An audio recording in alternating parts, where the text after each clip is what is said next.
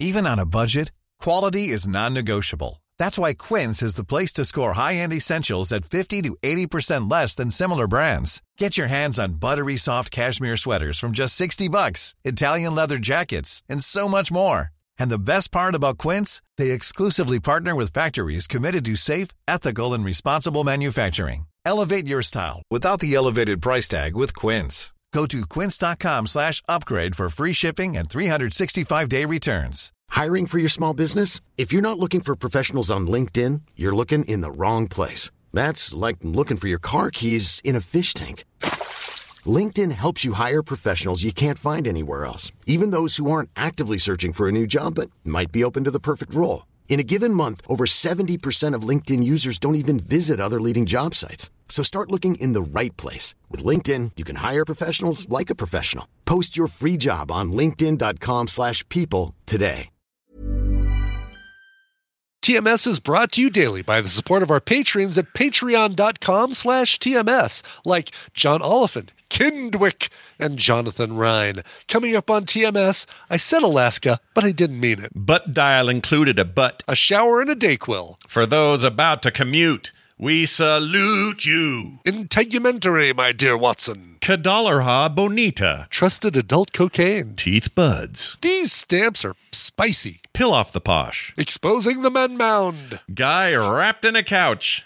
I don't like Duncan feces. No more unlimited soapy pillows. Our books are due with Amy and more on this episode of The Morning Stream. Know what? Now Wendy's is making bacon. No faking. Bacon? Wendy's is making bacon. I'm not going to raise my voice.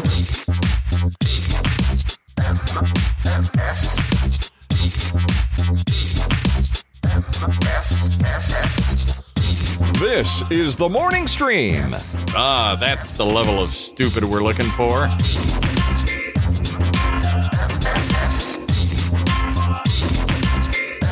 Good morning, everyone. Welcome to TMS. It's The Morning Stream for Tuesday, January 9th, 2024. I'm Scott Johnson, and that is Brian Ibbett. Hello, Brian Ibbett. Hello. Now, hopefully getting closer. Yeah, go ahead. Please. Sorry, I was just going to say, have I gotten past the 5? You had a 5-day bet that I would screw the date up by 5 days into the show, and I think. That's right. I said by the 10th. Oh, by the 10th. All right, so we're still good. The 10th. We're still good. The competition. And you haven't done it yet, right? Nope, still haven't done it.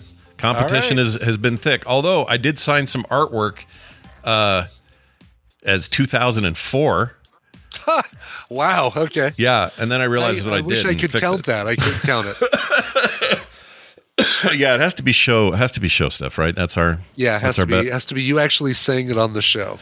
Now so tomorrow's the last chance. There was a near miss today. Brian was almost not here, and he is here now. Though he got a shower and Dayquil. Really is what did it. It really is what it took. You know, I was feeling like hot garbage. Yeah, warmed over garbage. A bag of what's the term? I don't know. A bag of assholes or something like that. What's the Charlie Sheen phrase? I think it was a bag of smashed, a tin can of assholes or something like that. There's a smashed bag of smashed assholes. I think that's it. A bag of smashed assholes.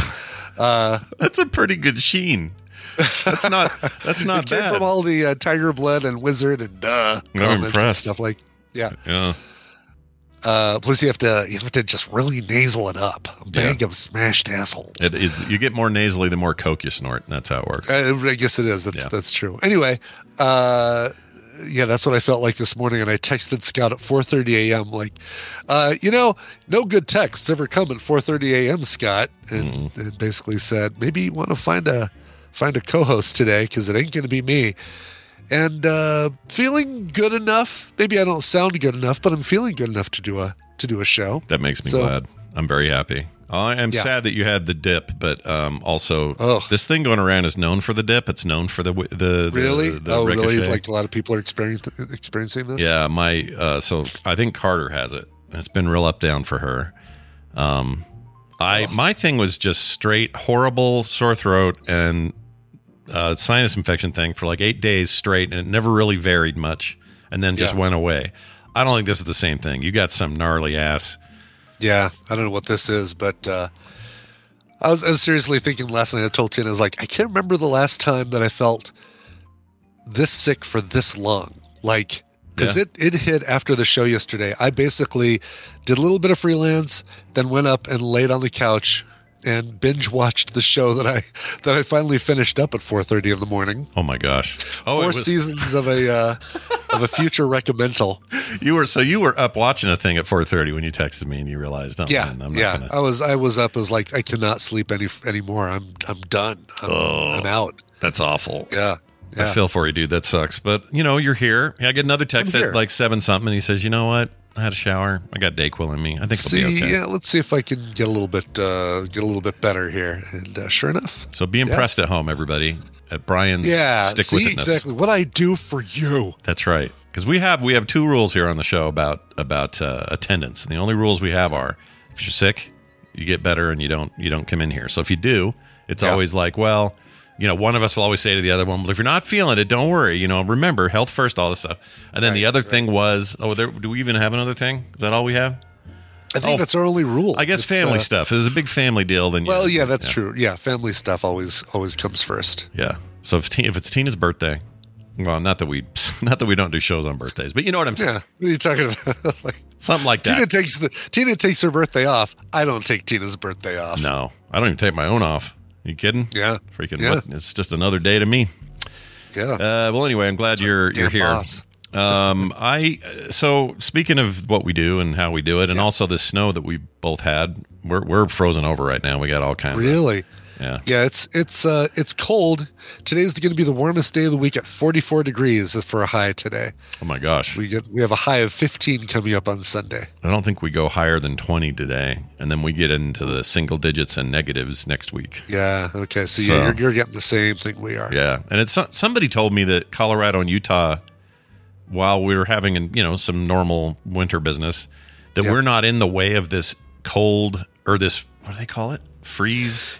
Yeah, the one that's coming up through New Mexico apparently is not what's affecting us, which surprises me because, wow, it sure feels like that's the kind of thing they're describing in New Mexico, but apparently not. Yeah, and I guess it's hitting states around us, so I don't know why we got a little bubble around us, but we do. And good luck to Kansas. Good luck to Idaho. I guess you're right in the way of the freeze, and Alaska, and who else? Alaska. Did I say Alaska? I didn't mean them. I meant, who did I mean? Oh, Montana, you're right in the way. Montana, sure. Yeah, sure. Look for that coming at you. But anyway, the reason I bring all that up is one nice thing about what you and I do. There's lots of, pluses and minuses, but one of the pluses, I think, is that when there's huge amounts of snow, we don't have to commute 45 minutes somewhere. Doesn't matter. Yeah, exactly. Just come downstairs to our studios. There's no snow to clear between there and here. We have a 2-minute commute. That's right. So I found a thing I thought was interesting. This is kind of a shout out to all our commuters out there. Maybe you're even in your car right now commuting, listening to the show. I don't know. But I found some interesting data on the average stuff. Average commute time to work across the USA. This is as of 2023. So these are really recent numbers. Oh, good. Because I think a lot of people's work styles changed during the pandemic. A lot of companies said, all right, we're going to let everybody work from home during the pandemic. And then afterwards they said, you know what?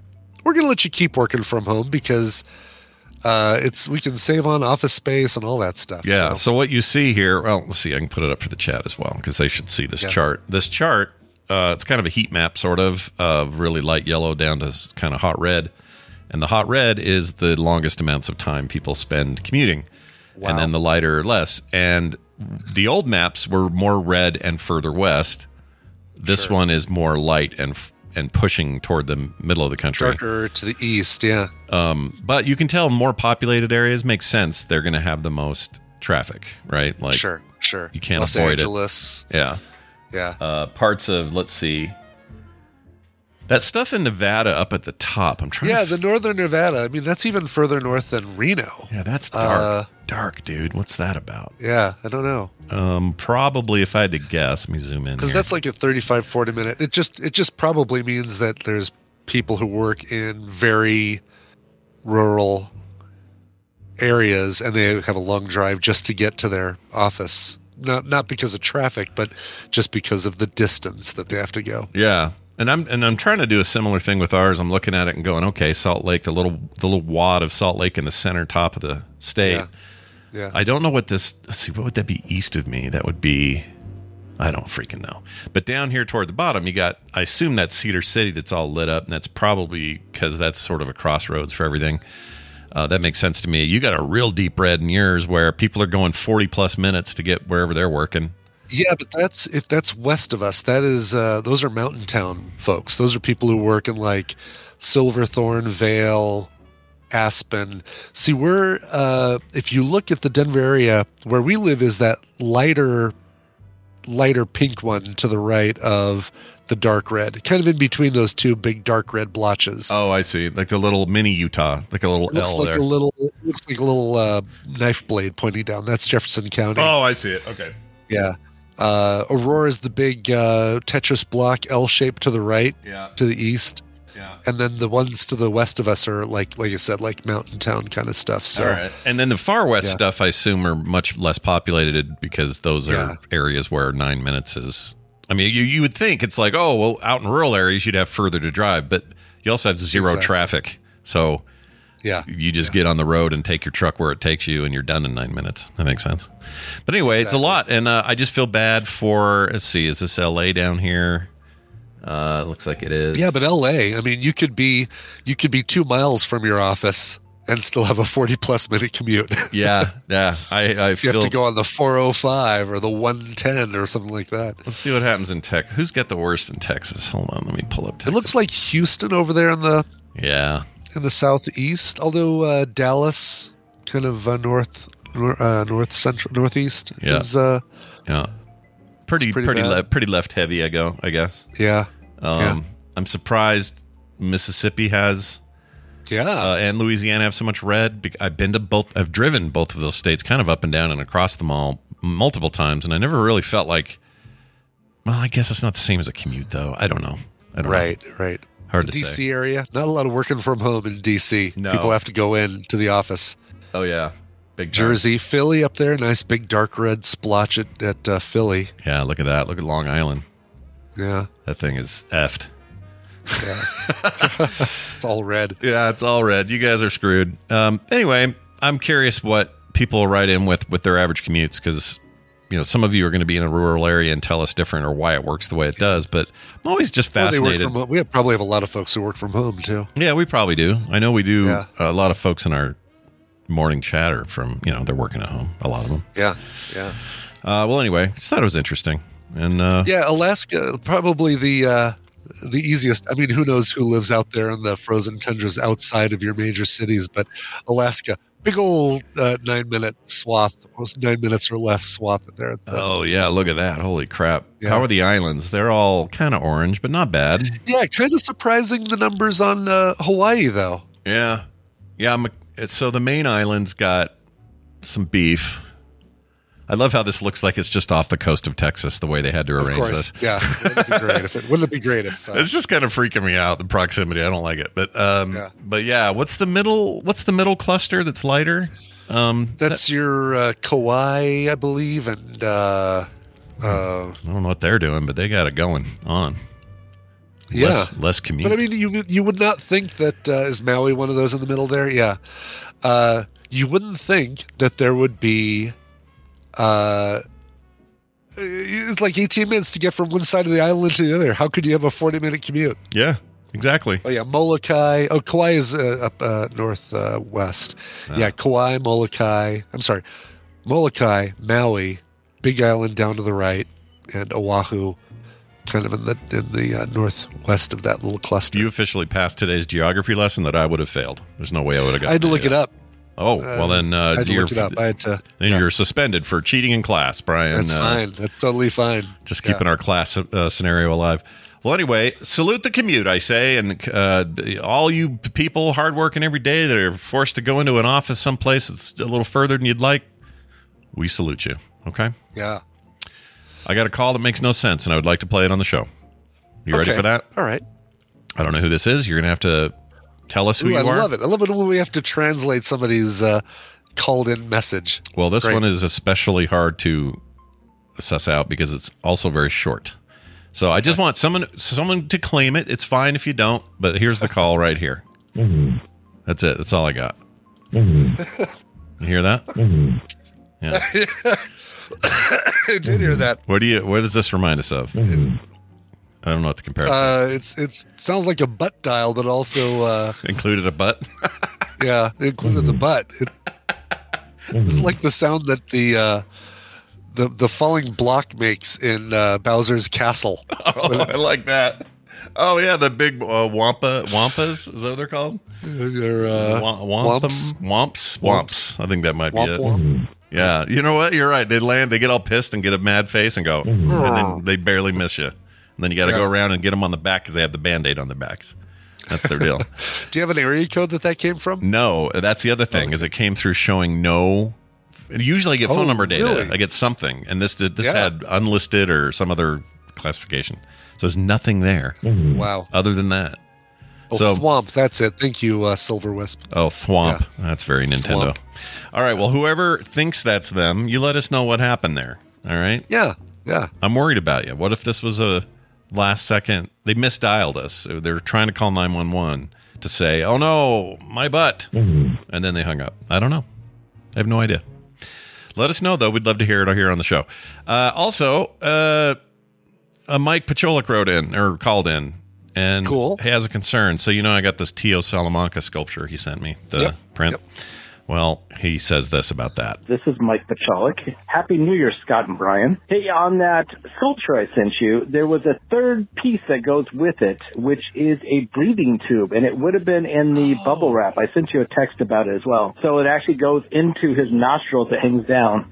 If it's not in there or the box gets thrown out, let me know, and I will send you another one. And, Brian, the printer I printed that on is an X1 Carbon, the Bamboo Lab printer. So, Happy New Year, guys, and I will talk to you later. Is that a fancy printer? That's a nice one, yeah. The Bamboo Labs new machines are just incredible. Are they all? They're just filament, right? Or do they do other stuff? Nope, just filament. Okay. But, yeah. Bamboo Labs, look at these. Did he say the 1X Carbon? Is that what he called it? The 1X, yeah. Here we go. Oh. Or X1 Carbon. It looks cool. Yeah. Ooh, I like how the filament's handled. Closed with the little multi-filament, so you can do multicolor printing. Oh, yeah, look at that. Oh, my gosh, some of this stuff they make is crazy. Yeah. Mecha Godzilla? Little tiny gears? Different colors, awesome? All in one print. Oh, that's cool. I take it these probably are expensive though. If I had to guess, it ain't cheap. Yeah, $1,500, but it's not bad though. I mean, it's not bad for the quality and what it does. Yeah, but my Cobra Max is it was $400 Cyber Monday. Oh, well, that's a pretty massive good deal. Print bed with a full-size helmet-sized print bed. That's pretty good. Oh, they have another model that's only $399, but it's not as enclosed. But it looks like it's pretty cool. Oh, TV's Travis says even Red on Airlight. Who read on Airlighted? Was it me or? Yeah, was it me or was it me? Him or me? Because I don't know. I don't know what he means. Well, anyway, that's cool. I kind of want one, and now I will never get one because that's expensive. But that's very cool. Yeah, a little pricey. But to answer Mike's point, I didn't. I went through the bubble wrap again to check. It's not. There's no nose thing. Oh no! Bummer. But I don't want him to send me things. I feel bad. So, Mike, unless you have it handy, tell me what it costs to ship, and I'll cover it because I feel bad. If you have to go do it new, don't stress about it. I'll just know that Tio can breathe. He's fine. He can breathe otherwise. Yeah. This is before his, he got really into the treatment plan. Okay. It's really funny that he comes with a little oxygen tube. I love that. I love it. Yeah. But it makes sense also that kind of thing would have to be a separate print, right? For sure. Yeah. Because you got a little dainty thing that's not going to just stay in his face. Anyway, thank you for that, Mike. Also, this is important here. Dr. Tolbert wrote in. We talked about teeth and whether they're part of your skeleton or not. The only part of your skeleton you'll ever clean your teeth thing. Right. And I had real reservations about whether teeth A are truly bone, but B whether they're considered skeletal structure. Even though a skull is often found buried with a full set of teeth. With teeth, yeah. Mm-hmm. Which importantly too, because that's how they do like dental records and find out who killed who and that kind of stuff. Exactly. So he wrote in to give us the full skinny on this, and I have to admit I'm a little surprised. by the answer. Okay. But it makes sense now that I've heard it. Anyway, here it is from the doctor's mouth. Since you said my name 3 times and summoned me, here's your answer. Teeth aren't technically bones. They are considered by some textbooks to be part of the skeleton, but not the skeletal system. They are more closely derived from some cells that make up your hair and skin and nails, making them part of the integumentary system. The more you know. Love the show, though. Integumentary system. Yeah, I've never heard that. Integumentary. It's like it. Integumentary, my dear Watson. What are my teeth, Mr. Sherlock Holmes? Well, they're integumentary, my dear Watson. No, integumentary. I've never heard that before, but also just saying like nails, hair, that sort of stuff being kind of in the same vein. That for whatever reason that makes sense to me now that I hear it. You know what I mean? Because it's a thing that kind of grows out when you're a baby. You aren't born with them. Exactly. Or maybe you are, fall out, but they're tiny. Or I don't know how they bud in a baby. I don't know where they start. Does the baby poop out with teeth? Well, no, baby underneath? doesn't have. Yeah, when your babies don't have teeth, they grow and they come out. I see what you're saying. Like, are they there in the scabbard waiting to come out? Yes, kind of thing. That's what I wondered. And then they grow out. They're deep in the gums. But, okay. Yeah. Phoebe's going through that right now. She's having a moment. She's not happy about it. Oh, the teething situation. They don't like it, dude. It turns out kids really don't like teething. And she's got 3 big ones on the bottom and a couple of molars popping in, and they just piss her off. But then she eats, and then she's happy because she can crunch food, and then she's all good. But whatever. It's the life of a baby. We deal with it. Wait till she bites Van's finger, and you guys make a video of it, and it goes viral. Goes viral for the rest of time. That's right. That thing's lasted forever. Anyone checking in on those kids? Yeah. Are those kids in college now, or what's their somebody deal? check on Charlie. Yeah, make sure he's okay. He didn't get into drugs and get spat out the bottom of the porn industry or something like that, because that'd be sad. Wouldn't you hate to hear that? Charlie bit my finger and then got addicted to meth. And then right now is on fentanyl. Great. Yeah, that'd be a serious bummer. Anyway, thank you for those phone calls. You all can make calls to us, even when they're just this. It doesn't matter. Send them in, 801-471-0462. And if you have a correction or an answer because of your expertise, the way Dr. Tolbert does his thing, more the better. We'd love to hear from you and correct ourselves. We're not prideful men here on the show. You know, if Brian gets something wrong, he's happy to admit it. If I get something wrong, I'll totally admit it. I'll absolutely admit it.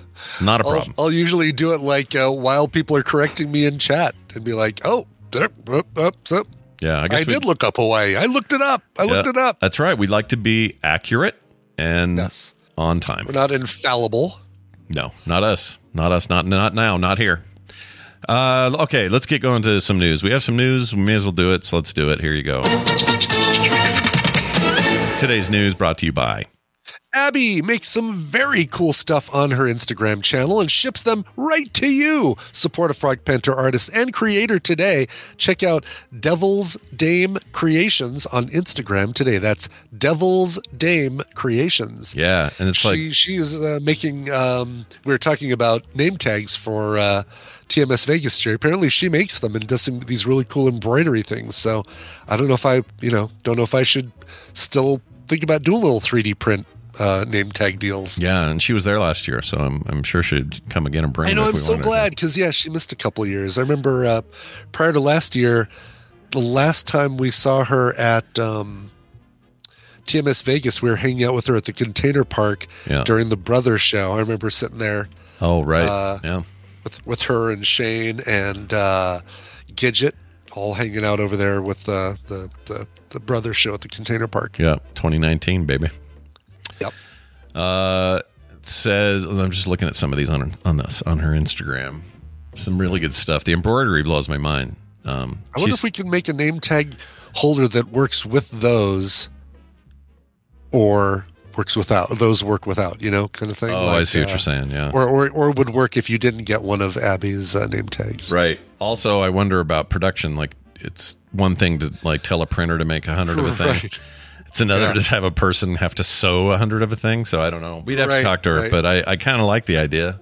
And she sent us a couple of things like this, which is what made me think to put her in here at all. But they're really well made.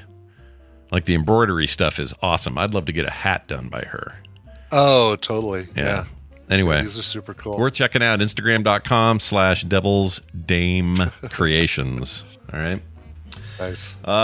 Here's your first news story, Brian. Yes. This is all over the place, so this is not new now. This is old news. But this dude that got arrested for taking off all his clothes and jumping into a Bass Pro Shop pond in Leeds. No, not England. Not England. Alabama. Leeds, Alabama.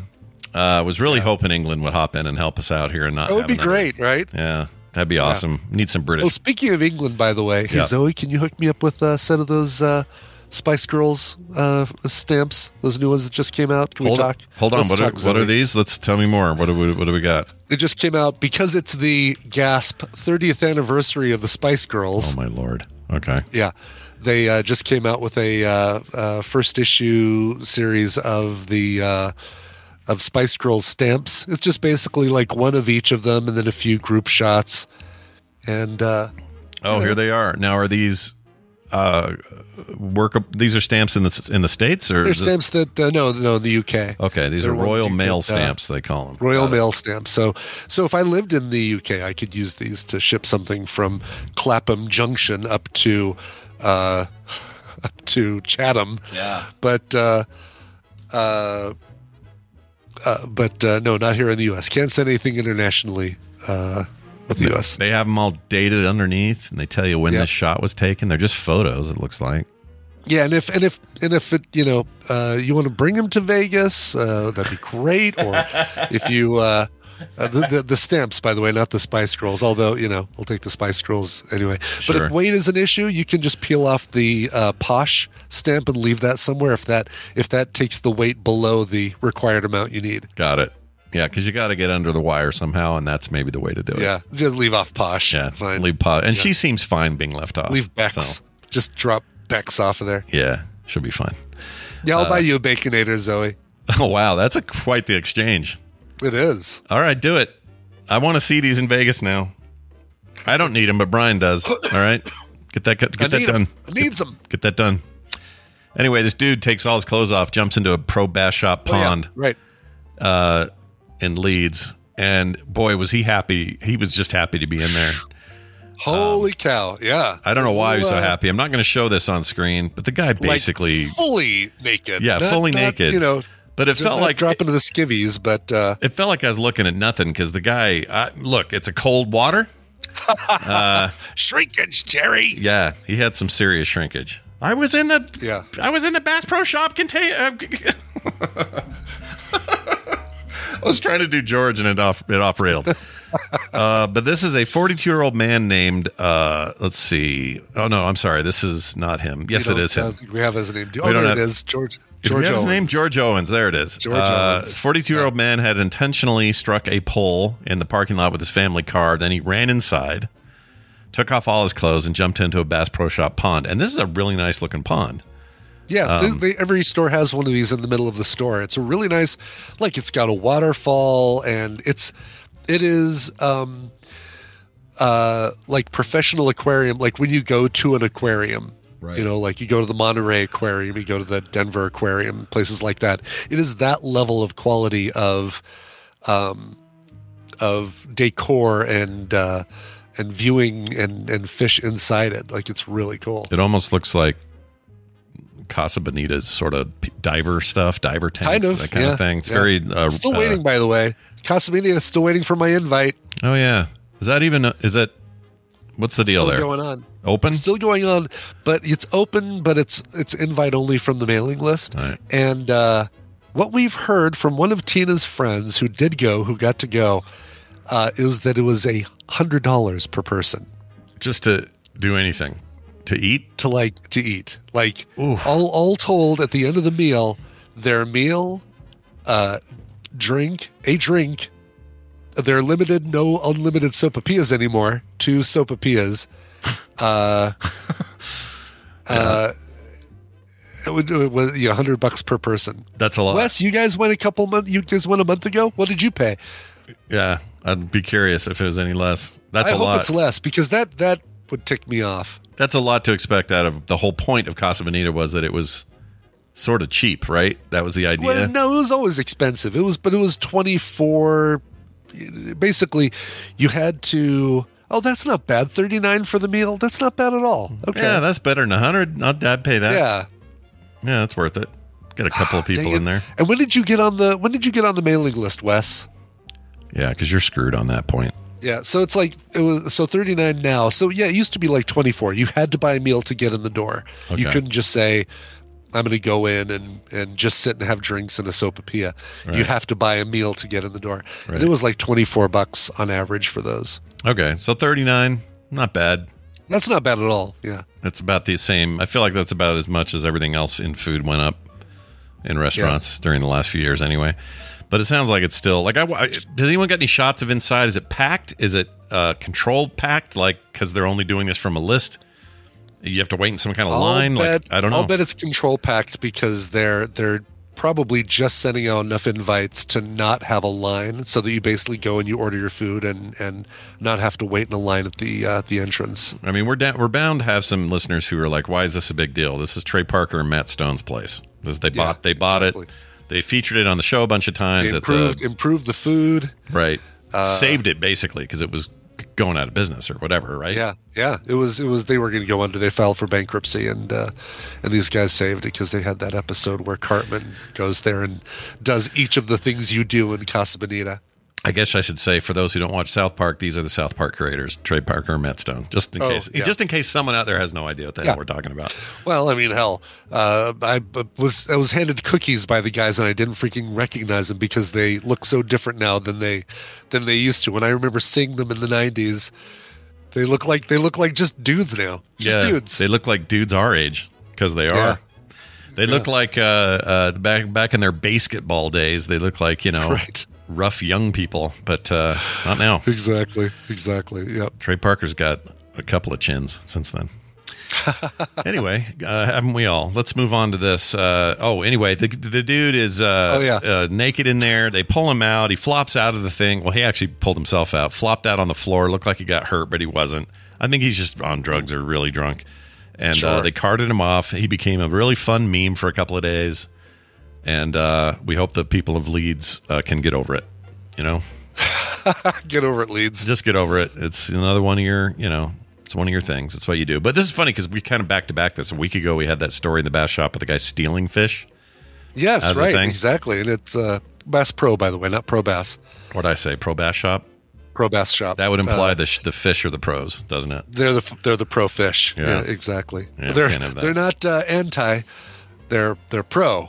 Yeah, they're pro fish. Yes. They're not con fish. They're pro fish. That's right. Exactly. Yeah. And people were talking about how in where was it? Someplace where the Bass Pro Shop parking lot is where you park to then get a ride to the airport because it's cheaper than parking at the airport. Oh, really? You can just park there?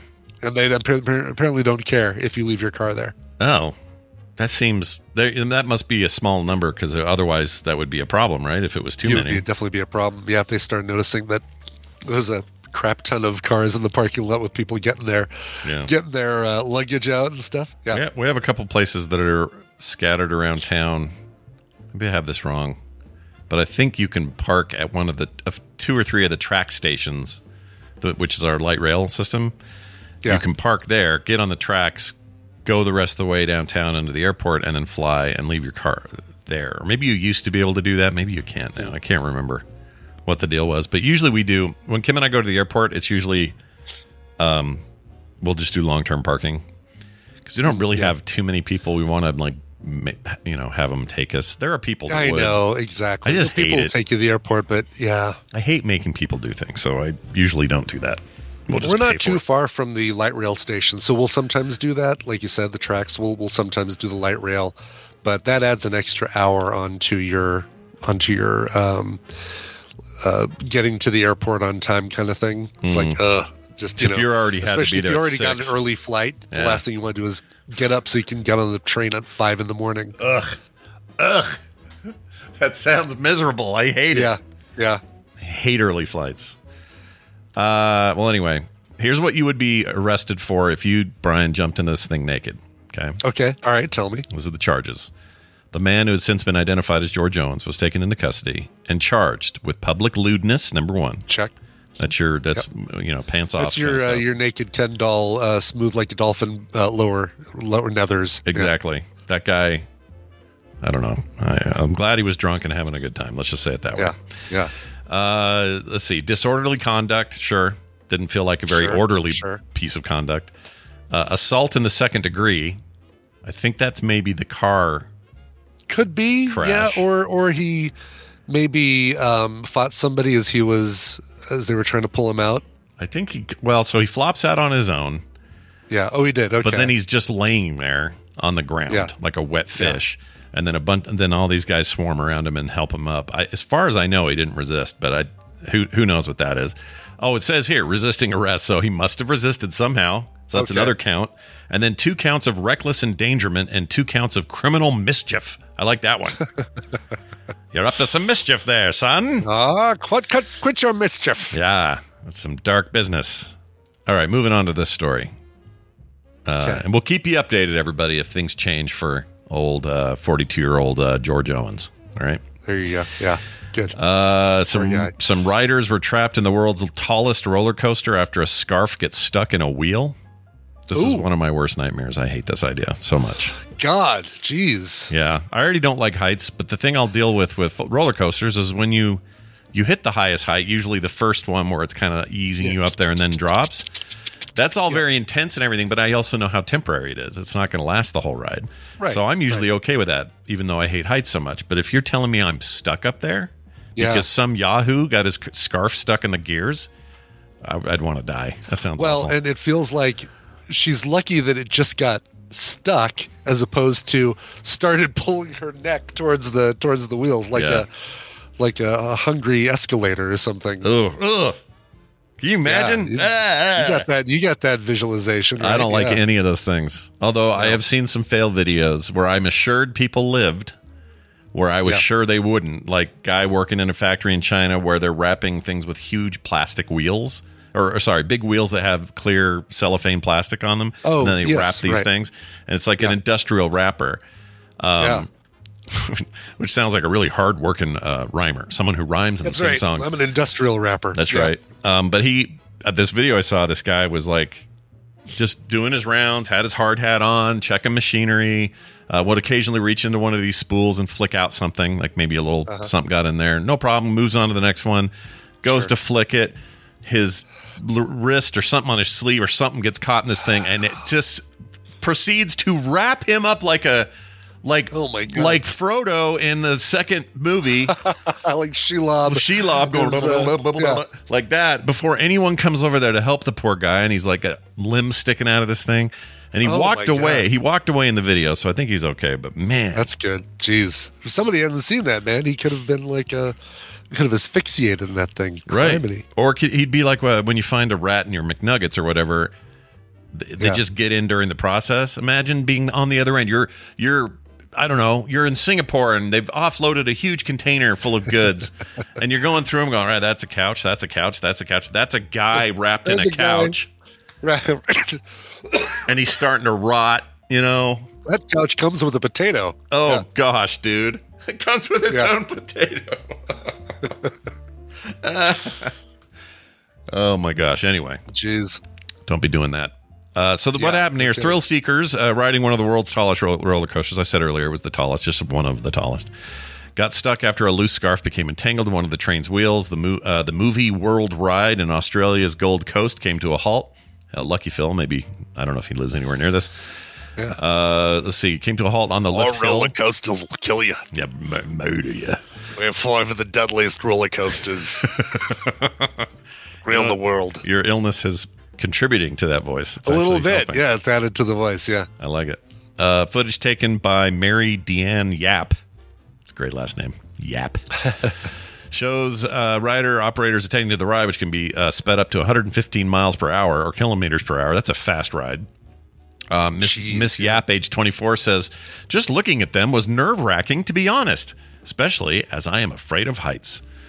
In a statement, Warner Brothers Movie World, I guess is a Warner Brothers joint. I'd never heard of that before, but whatever.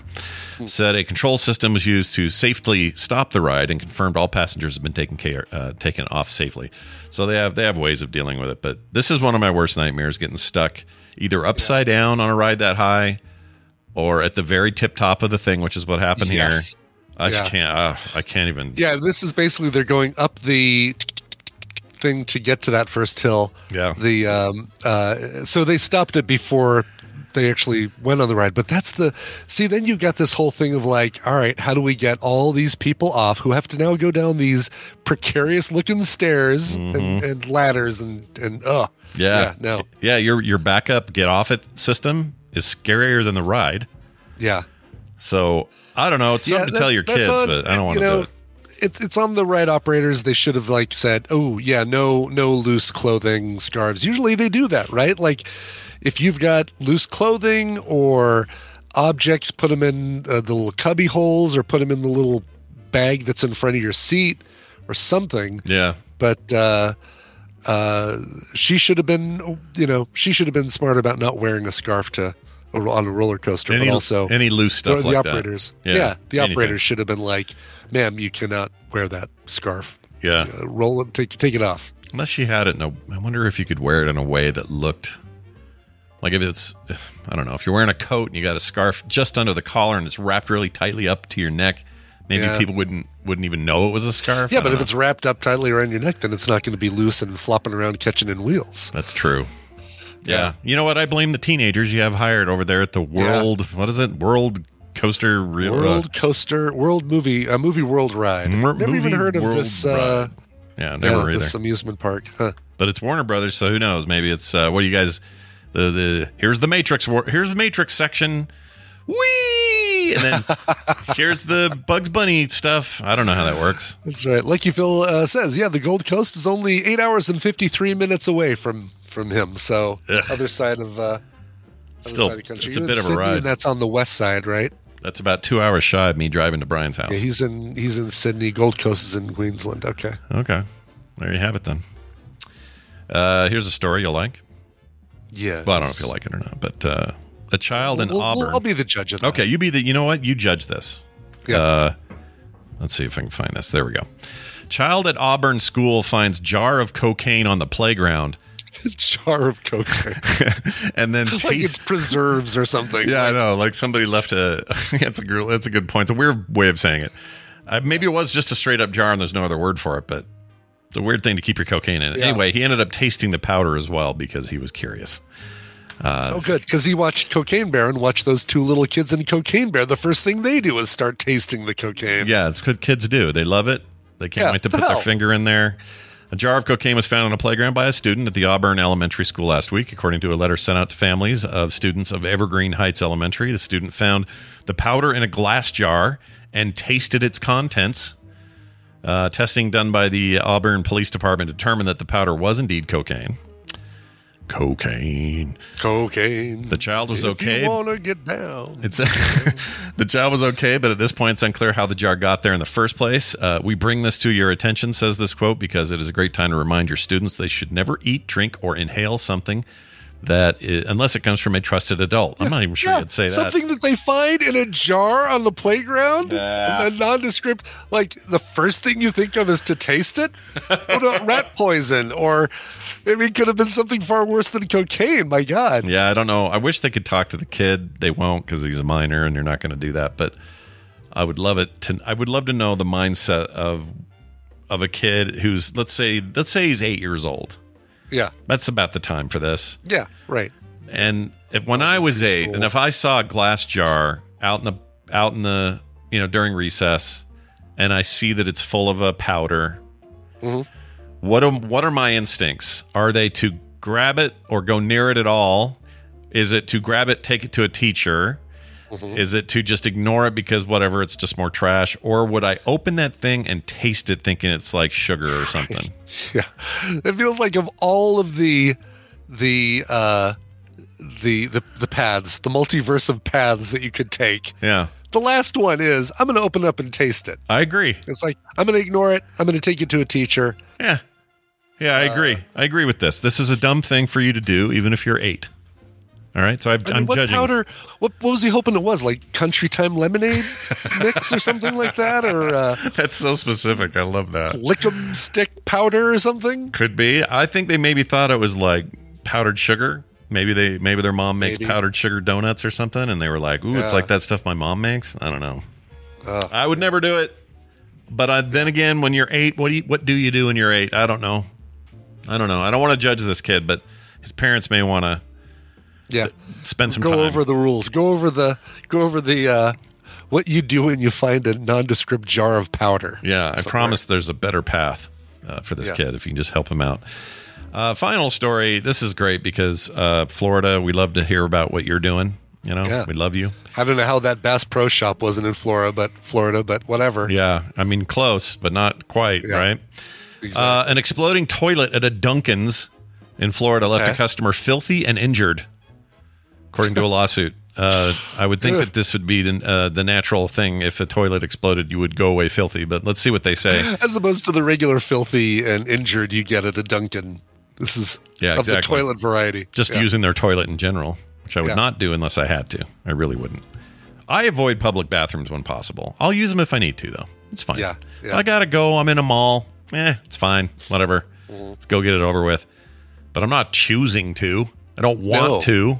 Nobody should want to. Anyway, here's what happened. A customer has filed a negligence lawsuit against Dunkin', claiming he was injured, rather, by a exploding toilet as one of the coffee chain's locations in Central Florida, or in one of those. Paul Kerouac? Sorry, I was pulling up the song. Kerouac, yeah. That's exactly how you spell Kerouac. Is that like Jack Kerouac? Same guy? Yep. Or same name? It's exactly, same name. Same guy. Same exact guy in the story same today. Guy, yeah. Just going by Paul now. Yeah. Mr. That's Paul the name Kerouac. he decided to change. He's like, oh, man, people keep recognizing me as Jack Kerouac. I'm going to change my name to Paul. Yeah, the one that doesn't rhyme or sound as good coming out of my mouth. Right. Anyway, seeking more than $100,000 in a lawsuit filed Wednesday in the state of Orlando. State Court of Orlando. There is no state of Orlando. Well, it's debatable. Yeah, that's true. Claiming he suffered severe and long-term injuries following the explosion of a toilet in a men's room at a Dunkin' location in Winter Park. This is about a year ago. After the explosion, he left covered in human feces, urine, and debris. Oh. How did he determine what the debris was? That is not the Boston cream you want to walk out of there. No. Nobody wants debris either because that's so undefined. Debris. Yeah, debris is like the worst. You know, like, human feces, urine. Oh, and debris. And debris. Whatever. Yeah. Debris. Yeah. That's French cheese, by the way. Debris. Right. He walked. Go ahead. I was going to say there's no information here about what caused the toilet to explode. No. In fact, here's my guess. I love this next paragraph, though. I mean, we do need to read that. All right, I'll read it. Here goes. When contacted Thursday by email for no, the one before that. All right, let's see. The employee told him... Yes. Sought help from the workers and the store manager. So he's limping out of there covered in poop, ready to whatever. An employee told him that they were aware of the, quote, problem with the toilet, unquote, since there had been previous incidents, the lawyer says, without diving into further details about the explosion. Right. So, that toilet always explodes. Dang, we need to put a sign. We need to put a sign on the exploding toilet, boss. Well, that's why it gives me more questions than answers, though. Totally does. Exactly. What is an explosion in their mind? How are you defining it?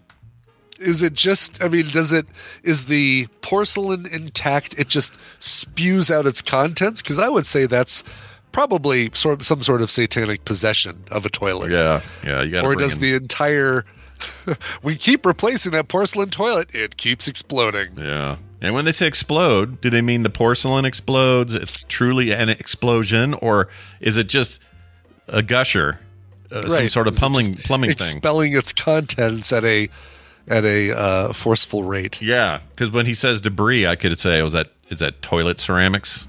Right. The debris. Is that plastic from the bowl, or are you saying paper products and other? I don't know what you're saying. Oh, sure, the debris could be the paper. Yeah. Right. So I just feel like this paper. I hope they have the details right if he wants his money. Otherwise, this is all a little too vague. Yeah. But good luck, Kerouac, and your toilet problem. We're going to take a break. When we come back from this break, we will get to hang out with Amy. It's been a month and maybe a little because we had the holidays. And so I feel like we're due for a little reading. We are due for books. Yeah. Due for books. We're due for books. Our books are due, is what we're saying at the library here with Amy. So we're going to do all of that. But before we do, Brian brought a song. I did. Yes. We're going up to Alberta for this one, a rock trio named Royal Tusk. They're about to go on a Northern Light co-headline tour with Broken Love across Canada from February 20th through March 16th, so you can go see them. They're going to Vancouver, Kelowna, Calgary, Edmonton, Saskatoon, Winnipeg, Montreal, Ottawa, and Toronto, which are all just like in one little tiny cluster. As we know with our Canadian geography. Sure. This is their brand new third full-length album. It's called Altruistic, comes out next month. Here's the first song from it. It's called Here On Out. Here's Royal Tusk. Haven't you already had enough? Yeah. Say, haven't you already had enough? Don't stop giving it all. Don't stop giving it all.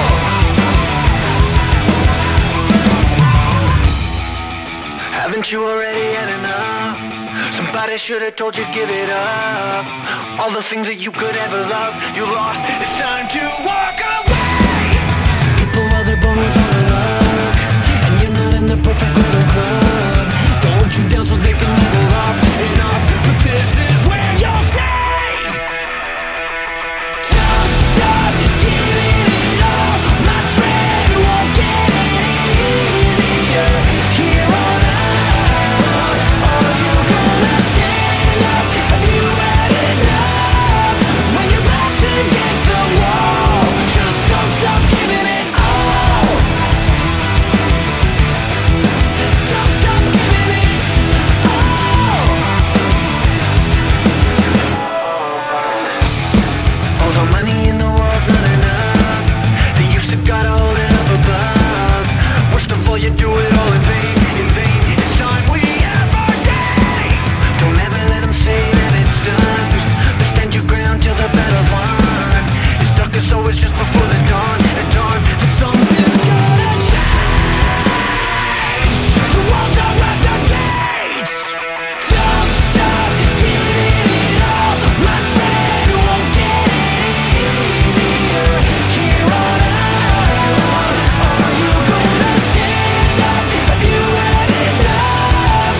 When your back's against the wall, just don't stop giving it all. When the walls are at the gates, will you let them in? When the walls are at the gates, who will stand you down? When the walls are at the gates, will you let them in? When the walls are at the gates, when the walls are at the gates, will you let them in? Haven't you already had enough? Don't stop giving it all, my friend. Won't get any easier. Here on out, are you gonna stand up? Have you had enough? When your back's against the wall, just don't stop giving it. Don't stop giving it all, my friend. Won't get any easier. Here on out, are you gonna stand up? Have you had enough? When your back's against the wall, just don't stop giving it all. Impressions of our Earth from space. Swirls of blue and white and green, illuminated sharply against a black background. A distant, cold beauty. As the beaver swims.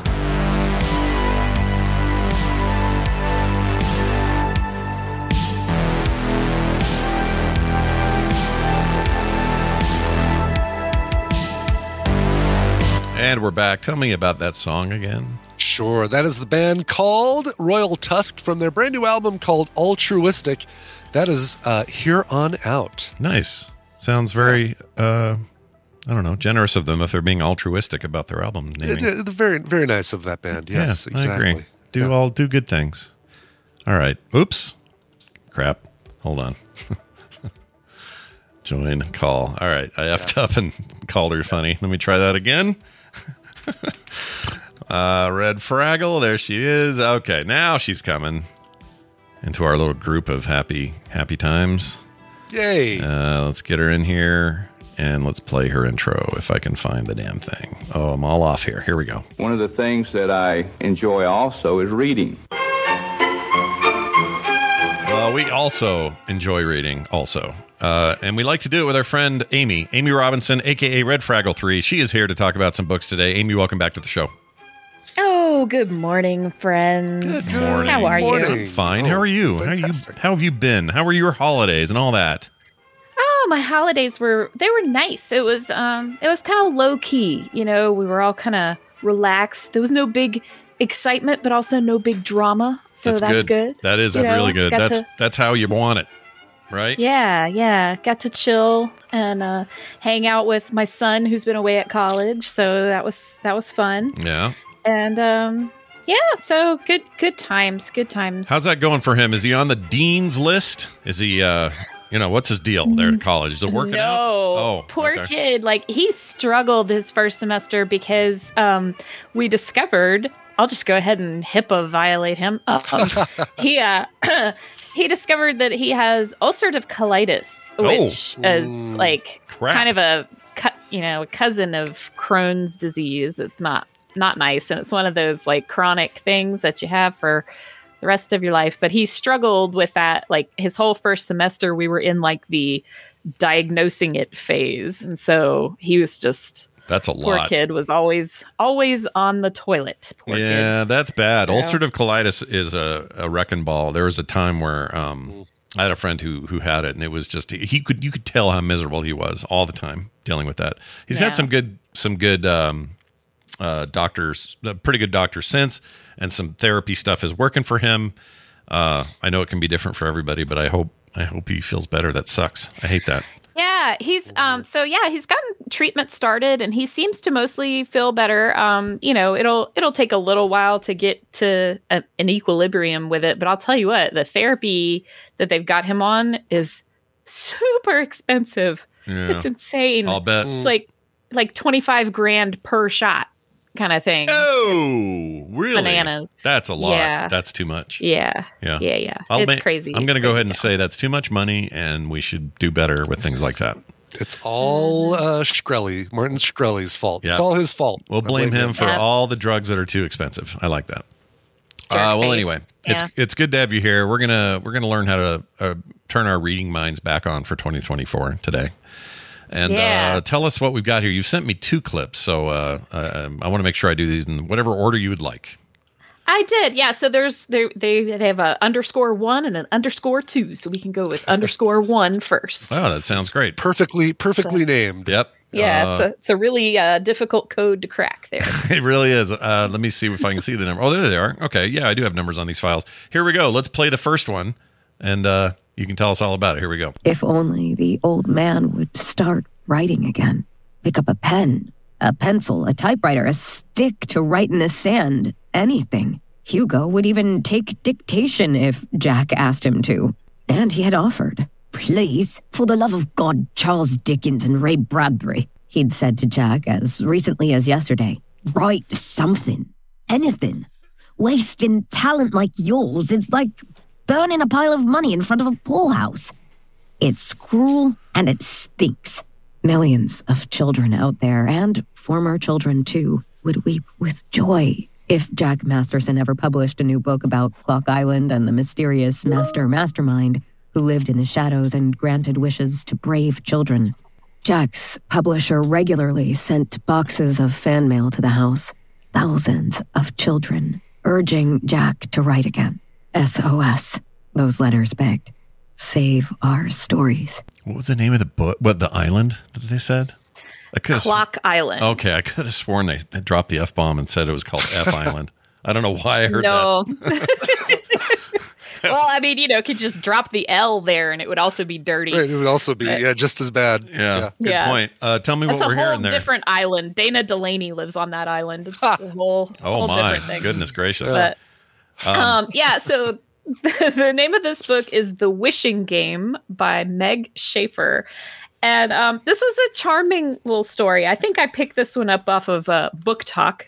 And, I just got it somehow onto my TBR. And so I read it. And it's a charming little story. It's basically this aging author who lives on an island with the illustrator of his books. And he's taken to not writing anymore, but he's one of these really prolific children's writers. And he suddenly decides that he's going to kind of be a Willy Wonka for grown-ups and invites a bunch of kids who once tried to run away to live with him on Clock Island, sort of their golden ticket to come and play his games and try and win a fantastic prize. I like Rachel Jacobs, the narrator. I've heard her before, and she's pretty great. Does it hold up? Reading? So I like her voice when she's just reading or doing American characters. She cannot do a British accent to save her life. Like her like the more of Hugo's dialogue she does, you heard a little bit of it there in that clip. Yeah.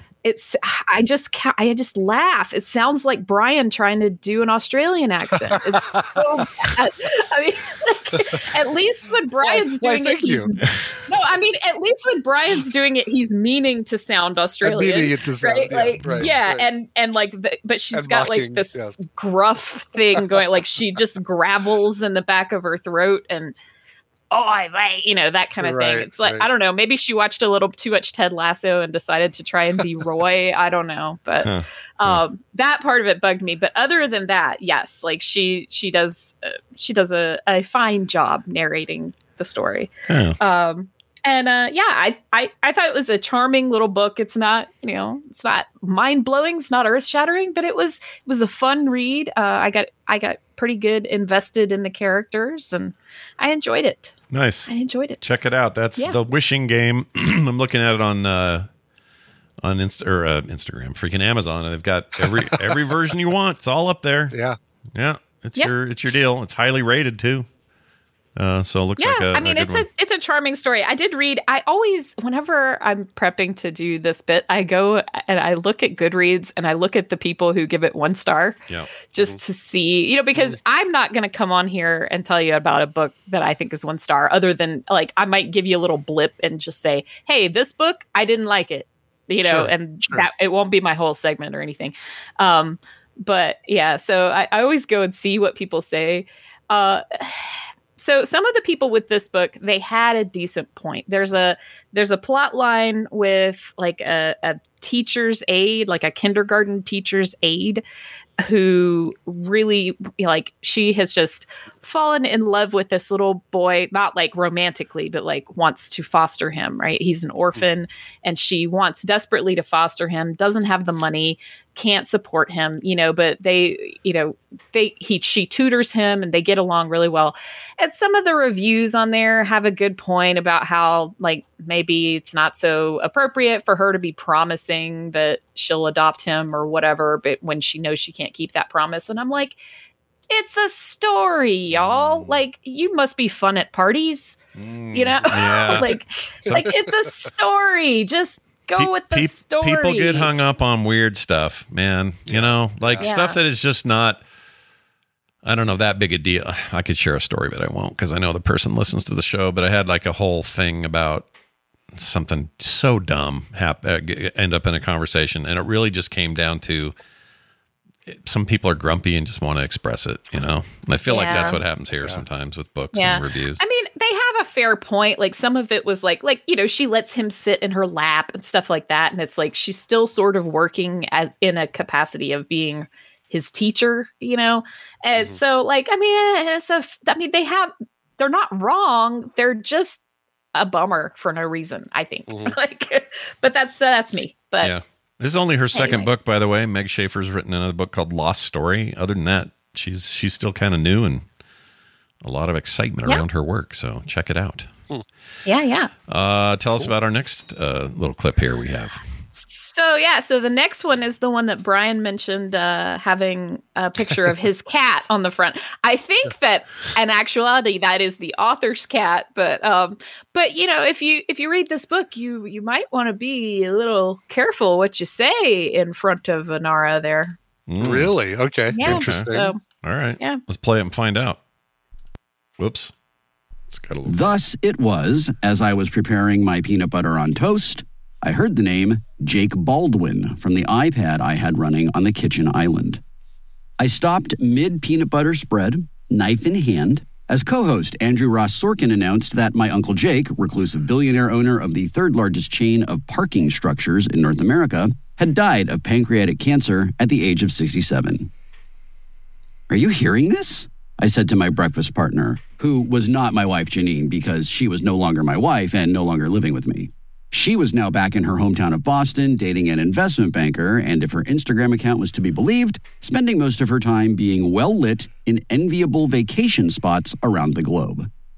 My breakfast partner was Hera, an orange and white cat who, after I had retreated to my childhood home after the divorce and layoff, had emerged from the backyard bushes and informed me through meowing that she lived with me now. Wow. Obviously, Will Wheaton there. Will Wheaton. Yeah. Doing his thing there. I only know John Scalzi's science fiction stuff, and that doesn't sound like that's what this is. Or it's is it? really not. It's got a couple of science fiction-y elements to it, but it's mostly not a science fiction novel. This book is called Starter Villain, and essentially this guy, Charlie, who is the narrator, he comes into a bunch of money through his rich uncle Jake, who apparently was one of the world's richest supervillains.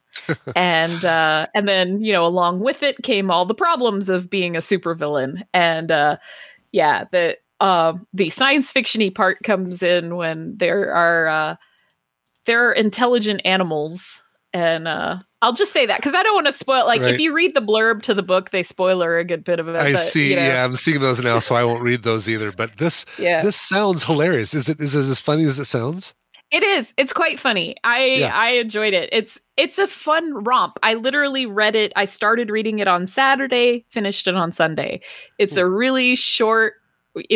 Now. I mean, I didn't have much to do the rest of the day because everybody was out. It was just me in the house. And so I was like, whoo, and while I was doing other things, I'm listening to Will Wheaton tell me this story. Yeah. But, I mean, it's a quick book and it was a fun little ride and it's very self-contained. I'll put it that way. Nice. So. Yeah. It's very, so it sounds like it's in the same realm as, or not realm, but same feel as Dungeon Crawler Carl. As a matter of fact, people who bought this also bought Dungeon Crawler Carl. So in that same kind of it's satire or maybe not satire, but it's got that tongue placed firmly in cheek. Yeah. Good. Good. Well, Scalzi's a good writer for that stuff, even in No Man's War, which was fairly serious. Or Old Man's War, sorry. No Man's War. Old Man's War is fairly serious. It still had this like kind of biting, I don't know, not really, kind of commentary, I guess. But I love that kind of stuff from him. He's a very good author and worth checking out. I keep hearing good things about Kaiju Preservation Society, but I haven't picked it that up. one is great. I think I reviewed that one on this show last year. Did you do it here? I don't remember that. That's great. Yeah, it's the same. It's kind of, I wouldn't say it's the same because obviously it's a completely different story, but it's got the same like kind of arc to it. It's self-contained. It's a quick little popcorn book. It's easy to read. Yeah. It's not gonna require a lot from you to read it. You just go on a ride. That's awesome. Quick note about stuff we like in common. Hugh Howey, who did the Silo series, which had a very successful first season on TV and all that now, and the books are amazing, and you and I are reading them simultaneously a while back. He announced on somewhere, one of the social media things, that he is currently writing a whole new novel set in the Silo universe, and he says he's very far along, so I'm very excited for whatever the hell that is. Yay. Yeah, I have a couple other things. They're like like Audible freebies and some of them were Hugh Howey. Yeah, like let me see, machine learning is available. Oh no, I would have to spend a credit on that. Never mind. But yeah, it's a collection of stories by Hugh Howey. But yeah, there's a bunch of stuff out there from him, and I'm like, I want it all. Yeah. I will read it all. Something about his style just really grabbed me, and always. I mean, I love all his books, but very excited to see whatever's next from him. Oh yeah, here it is. Same. Machine learning. I hadn't heard of this either. Let's see. Oh, this looks good. This just came out, right? Oh no, it's 2017. It's been a bit, but still, I would like to check this out. Some incredible fiction, says the first review. All right, excellent. Well, there you have it. Go check these out. The Scalzi book, once again, is called, where'd it go? Starter Villain. Starter Villain. Yep. And Brian, you're going to put these up on quicktms.li? Already there. Yep. Awesome. So go to quicktms.li, everybody. You can find her picks every time we have them. Amy, it's so fun hanging out with you. I hope you're doing well, and can't wait to do it again. I am. Well, hopefully, I had to have a toenail removed yesterday. So my toe is like super sore. Oh, and, sure. Oh, God. Yeah, it's not. Yeah. I mean, the actual removal was fine because I was all numbed up. But let me tell you, a Russian mobster with pliers or anything? Hope not. No, but let me tell you, like, if you ever have to have that done, as much as nobody likes going to the dentist and having to have a cavity filled or whatever, and that get the shot there. So if you have to have one of those shots in your toe, so much worse. Oh yeah. Oh my God. Yeah, it's a million times worse. Try to get one in your heel. I had to do that once. It was terrible. Oh yeah, terrible. I know, it's awful. Like I think it's because there's so many nerve endings in your feet, and so oh my God. But yeah, she kept having to give me more of it to get my toe totally numb. Which I was glad she did. Don't get me wrong, but dang, it hurt. Are you slow when you go to the dentist? Are you slow to numb when they do your face shots and stuff, or do you numb up pretty good?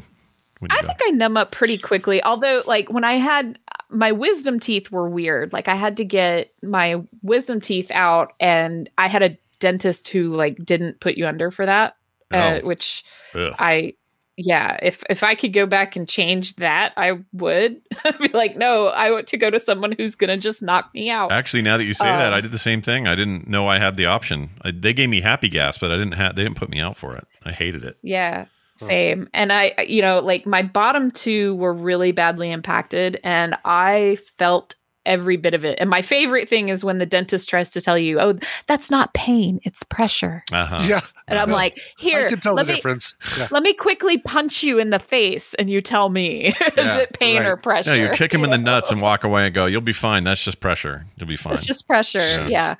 Damn, dude. Well, I'm glad you had it done, because obviously stuff like that needs to be done, but I do not envy the process. That sucks. Not pleasant. Yeah. But we are very excited. We had a meeting a couple days ago. Some of you may have seen in the Discord where I kind of announced that Chuck and I would probably not be able to come to Vegas this year, which we're very sad about that. But the reason for it is really good. So we have an opportunity to do 3 interrelated puppet show pieces in a festival called Experimental Puppetry Theater here in Atlanta. Yeah. So if you're in the Atlanta area, like right after Vegas, it's May 1st through the 5th, I believe. Yeah. Okay. Then if you're anywhere near there, I totally recommend coming and seeing the show. We're waiting to hear back from the director if our pieces got accepted, because if they did, then we're going to get some small amounts of money to actually produce the show, and then then we make this into a real thing, and so will there be like a stage thing? Is that the whole deal up in front of people? Okay. Yeah. And XPT is like it's a curated set of short form puppetry pieces, and they're all it's an 18 and over show, so it's not it's not Sesame Street, and it's all about kind of pushing the envelope, kind of doing something that you haven't done before or that maybe hasn't been tried before. A lot of the pieces are just kind of weird. Some of them are really artsy. It's kind of like I would say if you like stuff like Meow Wolf, where it's really strange, also kind of funny, and and visually engaging. XPT is definitely something you would enjoy seeing, and they do it every year. We've never done it because when I first learned about it, my kids were like 6 and 4, and it's a whole other full-time job to produce one of these shows. Oh yeah. And so I was like, okay, well, that's just not feasible right now. I can't do it. Well, now, my oldest is in college and my youngest is a junior in high school and driving herself places and stuff. So now's the time. So we're crossing our fingers. I will announce it as soon as I know. But okay. yeah, I hate that you're missing TMS, or they're potentially missing TMS Vegas. But if there's any good reason to do it, this is an incredible opportunity, incredible reason. So yeah, that sounds awesome. Yeah. Let us know as the Tadpool mob if there's anything we can do to help. Yeah. Yes, I definitely will. I may actually be hitting you up for like 3D printed stuff. I'm not sure. Yeah, but, yeah, absolutely. But yeah, I'll get on a lot faster than I did your stamp. My stamps. Yeah. That's cool. Yeah, so we will know. We should know by this weekend. I was hoping to know by today, but we're not. We don't know yet. But we will know by this weekend if our pieces got accepted, and then we'll go from there. So, and I guess if you want to be a bright side about it, if they don't get accepted, then we're coming to Vegas. So, all right, it's either a way, win-win. it's a win. Yeah, it's a win-win. Let me ask you a question I've always wanted to ask a puppetry person. Yes. Puppets and marionettes, are they allowed in the same conversation? Are they part of the same world? They are. Okay, so marionetting could even happen at this event, you're saying? People meet do that? Yeah, it definitely does. Marionettes are one of the hardest puppetry art forms just because it's so difficult to, manipulate something with strings and really give it emotion. It's really difficult. They're unwieldy and they don't travel well, right? Like you got strings everywhere. It's really hard to move them around. But absolutely, there are marionettes. We have a marionettist who regularly does pieces in the Atlanta Puppet Slam as well, and he does amazing work. So yeah, absolutely. So I'll give you a quick primer on puppetry here, please, just like real fast. Let's hear it. So there's 5 major types of puppets. All right, so you've got marionettes, we just mentioned. You got hand up the butt. Oh. Hand puppets, so it's kind of like the Mr. Rogers puppets or Punch and Judy. Sure. Okay. Those are hand puppets. It's basically like a glove that you just stick your hand in. Yeah. And then you've got rod puppets, which are exactly what they sound like, little things that are on a stick, and they may have some little mechanism, usually like a little trigger or something where you can operate their mouth or whatever, but mainly they're being moved around with a rod. Oh, you know what? When it counts as that is Brian, that episode of Fargo with the puppets. Yeah. The dream sequence. Utopia. Yeah. But the part with the puppets where it was kind of bad. You know what I mean?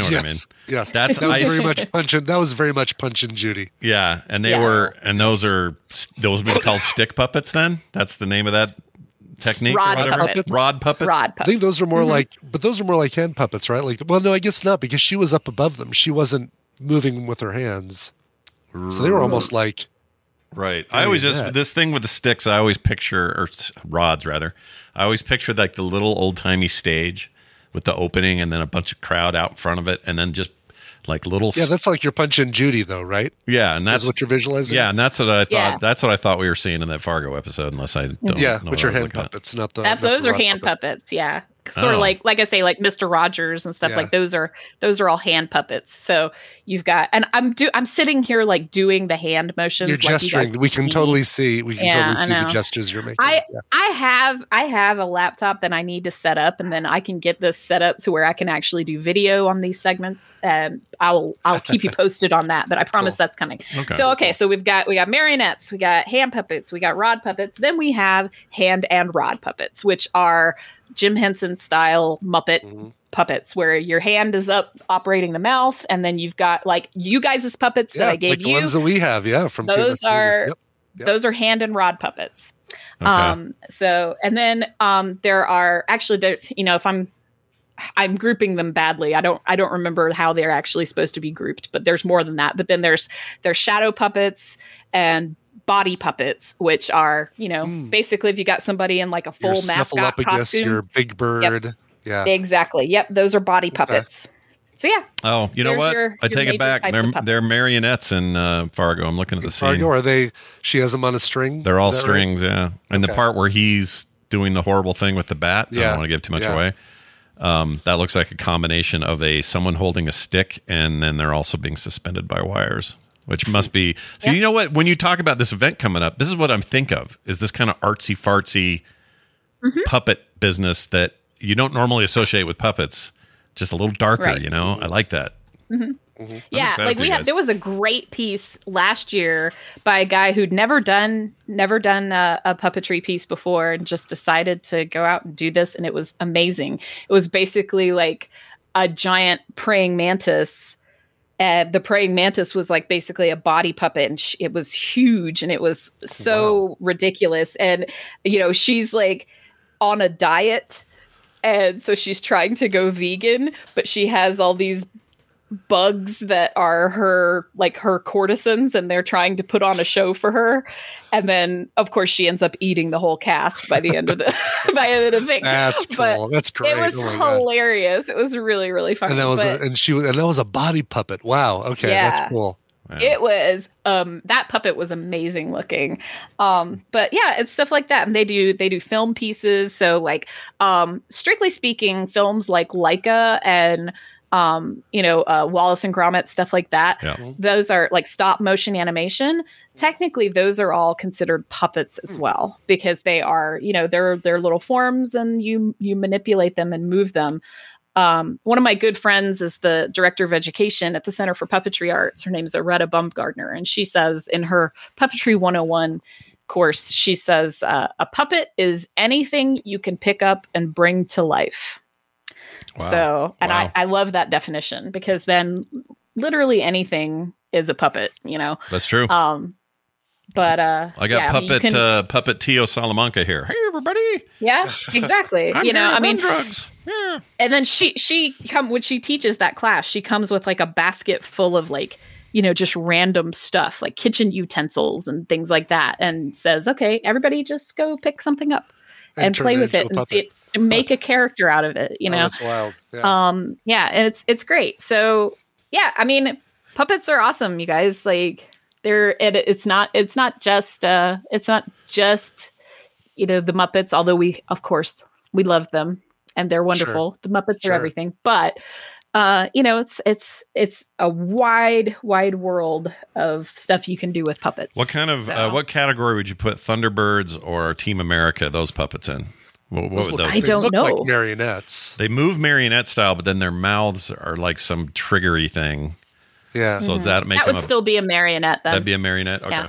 Mm-hmm. I love those. Yeah, you can have all kinds of really complicated mechs with marionettes, and there was something that was done. This was several years ago, where somebody decided to do reverse. This is actually another puppeteer friend of mine decided to do reverse marionettes, where all the puppets were operated with helium-filled balloons. Oh, weird.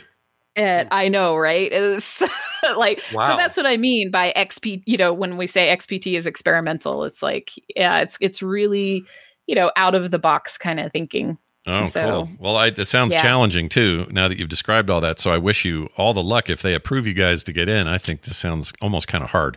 So thank you. Oh, yeah, it's definitely going to be super hard, and I'm going to be working a lot. Yeah.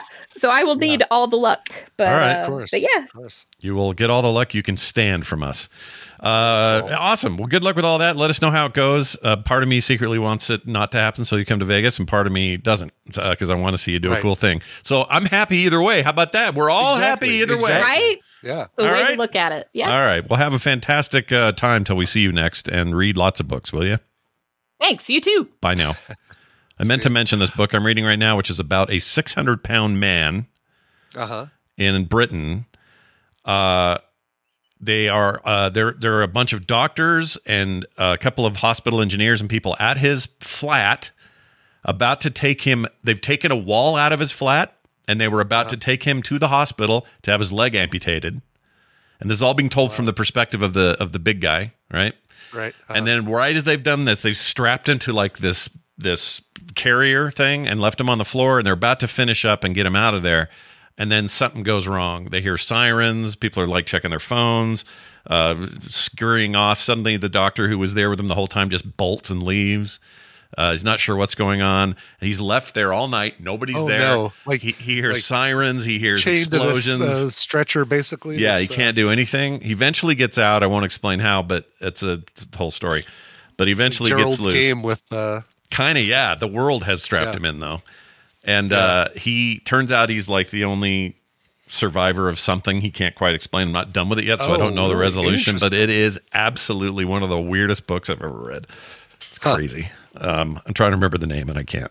I have to look it up. Sounds wild. All right. Hey, you guys, this is toward the end of the show where we do end of show things. Yeah. And one of those things we're going to do real quick is read an email from Lydia, who emailed us at themorningstream@gmail.com about generations and says this: Hi, I guess I need to figure out how to be in the chat. But anyway, you should come in there. You're welcome anytime. If you want to come and be in our chat, we'd love to have you.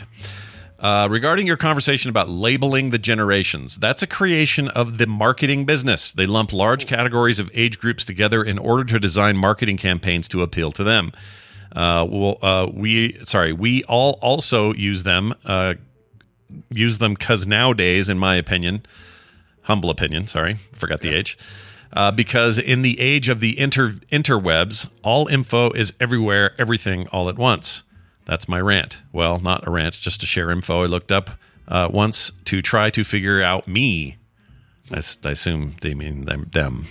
Anyway, I'm on the cusp of two baby generations. Officially baby boomer, 1961, daughter of a World War II vet, but feeling too young to be thought of as a boomer. Sure. I mean, Brian and I are at the top of X, but there are times where I feel like we fit better in millennials. I don't know why. Just do. I relate to really? I don't know if I don't know if I feel like I fit in the millennial thing, but well, it depends on your. I mean, this is part of the problem, right? We have labels for what we think millennials are, right? Exactly. Yeah. Or Gen X for that matter. But I'm, both of us are age-wise pretty far from that. The whole thing's so dumb, though. These categories, it is so dumb. It is. Yes. Yeah. It's like, oh, you're in the Z category. Sorry. Let's see. I'll bet there will be some shuffling in the near future, as I'm feeling those who experience the pandemic will have a different life requirement and value as a result, i.e. the mass quitting and retirements post-pandemic. Wow, maybe I should have blogged about this, as it just fell out of me. Have a great day. Stay well. Yours truly, Lydia. Well, thank you, Lydia, for the Love thoughts. it, Lydia. Yeah, that's awesome. That's interesting. Yeah, I don't know, man. This stuff with generational gaps, and it's never been any different. It's always been this, and we always give it names, and we always act like we're smartest about it. But right, of course, it's just going to go on. But it's forever. just marketing. It's just a way for Kohl's to say, "Hey, get your new Millennium wear." That's right. Get over here and get that on. Free avocado toast. Ooh, well, now you're talking. See? Yeah, now I'm interested. Anyway, thank you for that. If you'd like to send your own emails or calls or voicemails in the show, you can do that, 801-471-0462, or you can email us, themorningstream@gmail.com. It is time to get out of here with a musical selection, I guess. Unless you got anything else you'd like to tell anyone about, Brian, everything else? Nothing else. No, I'm going to do a little more freelance, and then I'm going to go rest for the rest of the day and see if I can just finally get rid of this thing. We'll see. I hope so. That'd be great. Yeah, hope so. Andrew Heim wrote in and said, "Hi, Spotted Coil and Bilby. In TMS fashion, I've completed my 47th rotation of our solar system, and I ask for a cover of Rainbow Connection to celebrate, or any other Muppet cover, as they bring a smile to my face every time I hear them. As always, you guys bring laughter and happiness to my daily commute on the train." There we go. How long is that commute on the train? Thanks, and here's to another TMS year. Andrew from Down Under, Asher 77 in the Tadpole. Whoops, sorry. I mean to push that. Love that sound. That's good. You could play him a happy birthday instead of that. Yeah, horrible, let's do that. William instead. Shatner fart noise. And he sounds young enough. Let's party. Only the old lady goes to the old ladies. All right. That's right. Yeah, 47, so pretty close. P.S. Don't let those drop bears get you. They're a crafty bunch. The bears that fall out of trees onto people. Oh, okay. All right. Drop bears, they'll kill you. We got the 5 most deadliest. Jump bears. Let's go to Rainbow Connection. This is a version I've not played before. It's by Emerson Paris from the 2015 album Art Crimes. It's lovely. She's got an incredible voice, or at least the singer of this voice. Half of the songs on this album are sung by a dude. The other half are sung by a lady. So I don't know if it's Emerson and Paris are two people. They might be. Anyway, here's Emerson Paris and Rainbow Connection.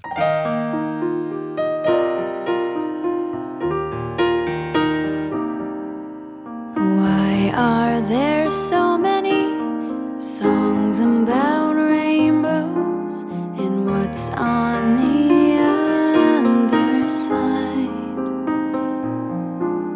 Rainbows are visions, but only illusions, and rainbows have nothing to hide. So we've been told, and some choose to believe it. I know they're wrong, wait and see.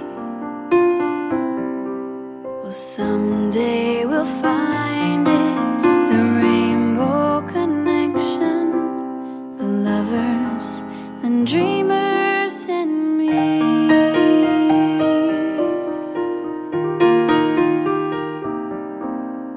Who said that every wish would be heard and answered when wished on the morning star? Somebody thought of that, and someone believed it, and look what it's done so far. What's so amazing that keeps us stargazing, and what do we think we might see? Someday we'll find it, the rainbow connection, the lovers, the dreamers in me. All of us under its spell, we know that it's probably magic. Have you been half asleep, and have you heard voices? I hear them calling my name. Is this the sweet sound that called the young sailors? The voice might be one and the same. I've heard it too many times to ignore it. It's something that I'm supposed to be. Well, someday we'll find it, the rainbow connection, the lovers, the dreamers in me.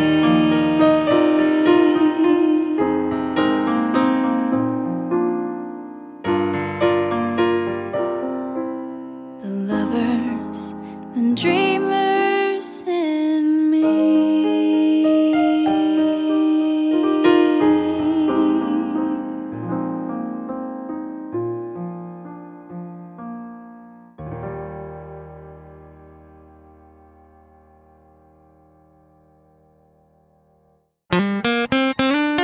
Get more at frogpants.com. Period. How are you this morning? I'm doing good. Thank you. I'm sure this question's been answered like 5 times by now because I'm about a month behind on episodes, but moths have dusty wings because, well, they're actually tiny scales. They give them the ability to fly, apparently. This is just from a quick Google search. I'm no moth expert, but also butterflies have these tiny scales. They're just not as dusty-like as moths. Pretty interesting stuff. What does this mean? Are they fish? Are they flying fish? I don't know. You decide. See ya. Acast powers the world's best podcasts. Here's a show that we recommend. Hey, I'm Guy Raz, and on my show, Wisdom from the Top, I talk with CEOs and business leaders about the toughest challenges of their careers. There's lots of ways to measure success. Sometimes a company has to bet against itself. We wanted to set ourselves apart by having a point of view. Businesses really impact people's lives in pretty fundamental ways. On Wisdom from the Top, some of the greatest business leaders of our time share their intimate stories of leadership, innovation, and transformation. Stories you won't hear anywhere else. Check out Wisdom from the Top only on Luminary. Now, back to your show.